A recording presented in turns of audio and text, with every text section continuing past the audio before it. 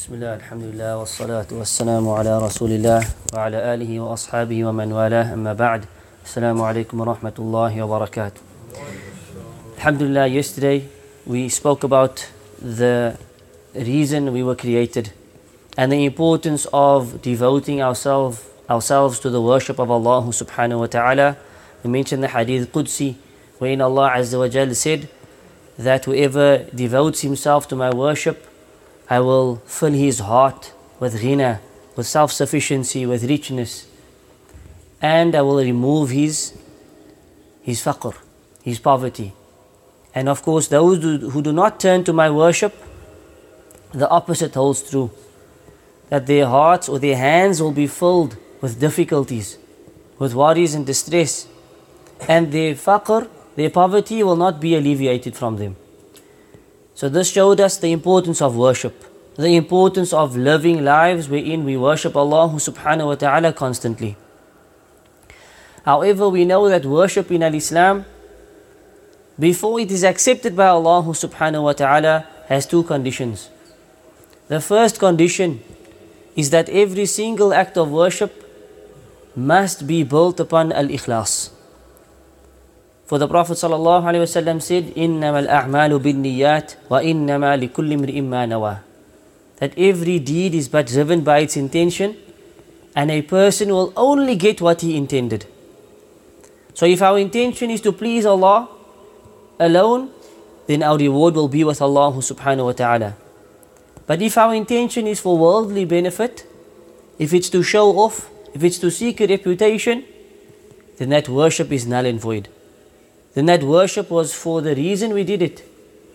Our reward will maybe be somewhere in the dunya, but there will be no reward with Allah subhanahu wa ta'ala. Likewise, Allah subhanahu wa ta'ala, He said, وَمَا أُمِرُوا إِلَّا لِيَعْبُدُوا اللَّهَ مُخْلِصِينَ لَهُ الدِّينَ. That the people were not instructed with anything but to be sincere in their worship of Allah. مُخْلِصِينَ لَهُ الدِّينَ. That they worship Him upon sincerity, free from riya, showing off, and free from sum'ah. These days, this has become harder. Riya has become more apparent, easier, because of social media, because of smartphones. Subhanallah, we need to really think deeper about our intentions, because everybody sees, or we take pictures, or we broadcast where we are, when we're going to the masjid, what lectures we're listening to, which classes we're attending. All of this could potentially fall into riya.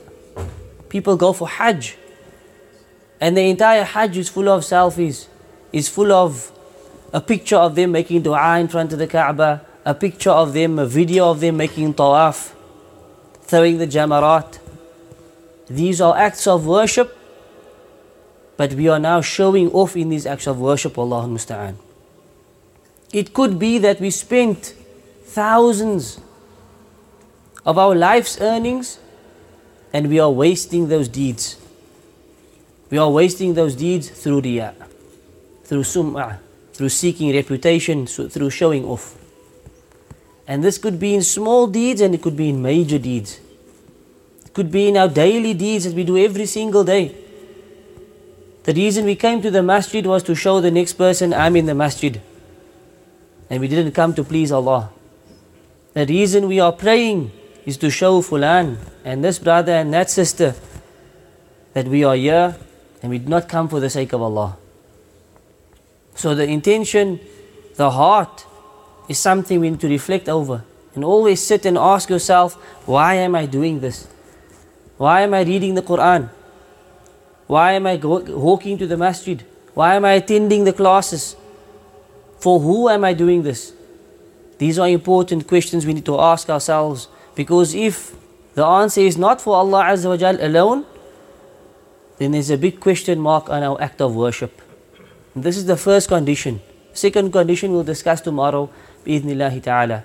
We ask Allah subhanahu wa ta'ala to purify our intentions and to make our worship free from all forms of shirk. Ameen ya Rabbil Alameen. Sallallahu ala nabiyyina Muhammad wa ala alihi wa sahbihi ajma'in. Wassalamu alaikum wa rahmatullahi wa barakatuh.